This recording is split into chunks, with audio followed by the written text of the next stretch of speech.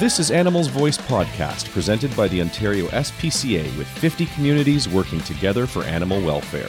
We've got another great show for you on the way, so put your paws up, sit back, relax, and enjoy the show. Welcome to Animals Voice Podcast. I'm your host, Kevin McKenzie, and excited to be joined today by Gail Ross. Gail is the founder of BARC, the Buckle Up Animal Restraint and Control. The BARC program is designed to provide educational awareness of the potential dangers associated with unrestrained pets traveling in motor vehicles. How are you, Gail? I'm fine, thank you. How are you? I'm great. Thanks for joining us on Animals Voice here today. Listen, this is a great topic. I can't tell you how many times either I myself have been out on the road with my dogs in a vehicle and I second guess, oh my goodness, I don't have them restrained. I need to deal with this somehow. I'm always wondering about this, so I'm really actually fascinated by it. So when was BARC founded, and where did the idea for this program really come from? Well, the idea came from an incident that happened to my niece a number of years ago. She was driving up in the country to Bobcaygeon to visit her fiancé, and she had her dog, a Portuguese water dog, in the back seat, and she got into an accident, and the dog was thrown from the car, ran off into the woods, and took a few hours before they found him. He had an injured hip, which he never really recovered from. So that's where I first got interested. I am an adult volunteer with Toronto Police Services and was a member of what's called the CPLC, the Community Police Liaison Committee. And I was at an event and we were just chatting, and I brought up the problem that I saw with regard to unrestrained animals, and the superintendent at the time said, let's go for it. And so we started to develop the concept of doing education information booths at events around the city to inform people about the importance of having an animal restrained in the vehicle. And in the beginning, it was just myself, and occasionally there were some auxiliary police officers that assisted.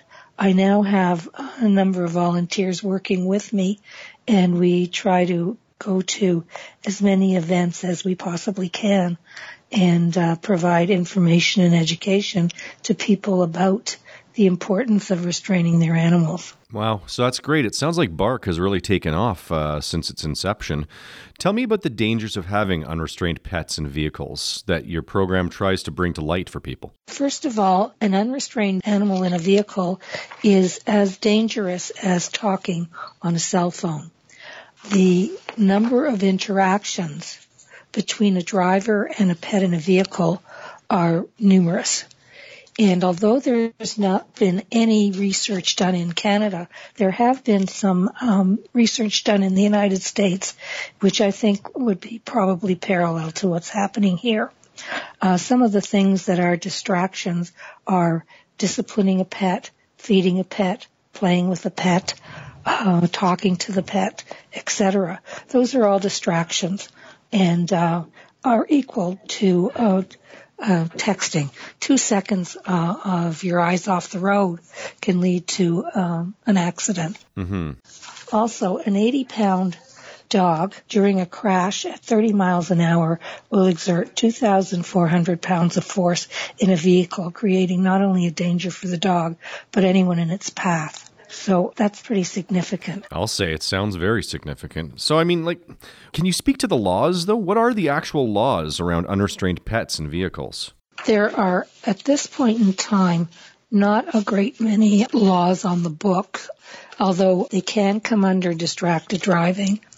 In the United States, most of the information comes from there, and only a few states have passed legislation requiring animal restraints in moving vehicles. Most of those legislations refer to animals in the back of a pickup truck. Right. And it's with regard to animal safety. In New Jersey, under state law, the officers can stop a driver they believe is improperly transporting an animal and give them tickets for that. Hawaii explicitly forbids drivers from holding a pet on their lap. And Arizona, Connecticut, and Maine have the same thing under the distracted driving laws. Wow. So, I mean, it sounds like it's really right across the board where there's inconsistency across, at least in the United States. And here in Canada, it doesn't sound like there's any uniform laws as it pertains to unrestrained pets and vehicles then. There are no specific laws, although drivers can be charged with distracted driving or unsafe driving when they have dogs on their laps, etc. So, Gail, I'm going to just take a quick break here. Please stay with me. Gail has joined us on Skype today for Animals Voice podcast, and we appreciate that. Gail, you said this is your first Skype interview, didn't you? Yes. How's it going so far? So far, so good. Good. Listen, we will be right back on Animals Voice. I want to thank all of you, the listeners, for subscribing to Animals Voice. You can find us on SoundCloud. You can also find us on iTunes. Also, you can send show ideas along to me at kmckenzie@ospca.on.ca, or you can find me on Twitter at OSPCAKevin. We will be right back with Gail Ross. Gail is the founder of BARK, Buckle Up Animal Restraint and Control. We'll be right back on Animals Voice. The Ontario SPCA is gearing up for their biggest fundraiser of the year, and we want you to join us. The 2017 Friends for Life Walk is Saturday, September 23rd and Sunday, September 24th across the province of Ontario. There will be lots of fun activities for everyone in your family to enjoy. Register today at friendsforlifewalk.ca and save animals' lives one step at a time. Welcome back to Animals Voice podcast. I'm here with Gail Ross, who is the founder of BARK, Buckle Up Animal Restraint and Control.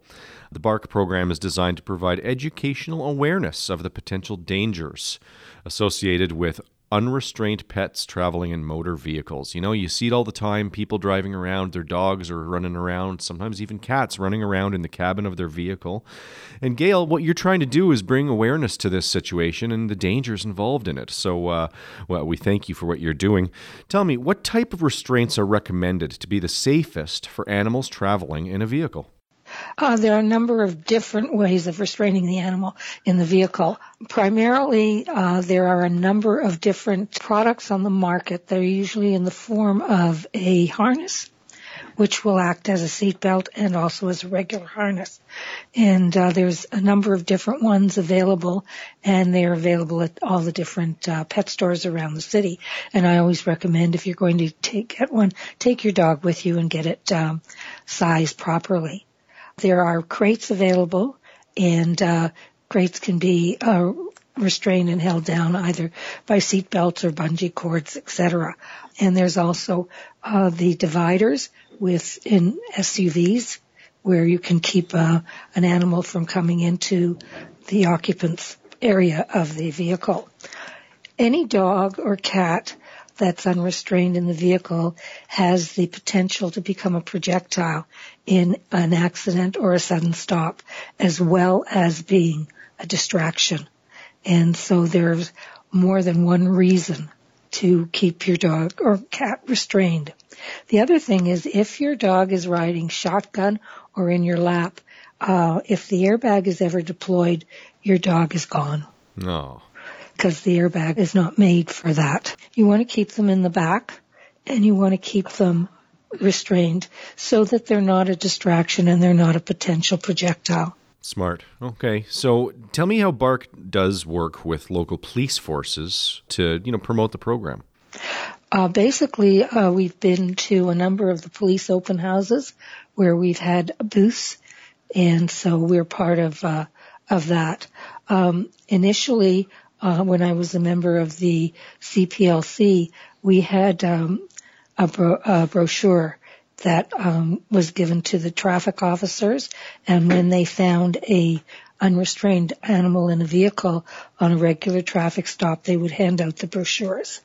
Due to financial restraints, etc., we're not getting the brochures. Okay. So it's basically word of mouth, and at events my volunteers and I attend.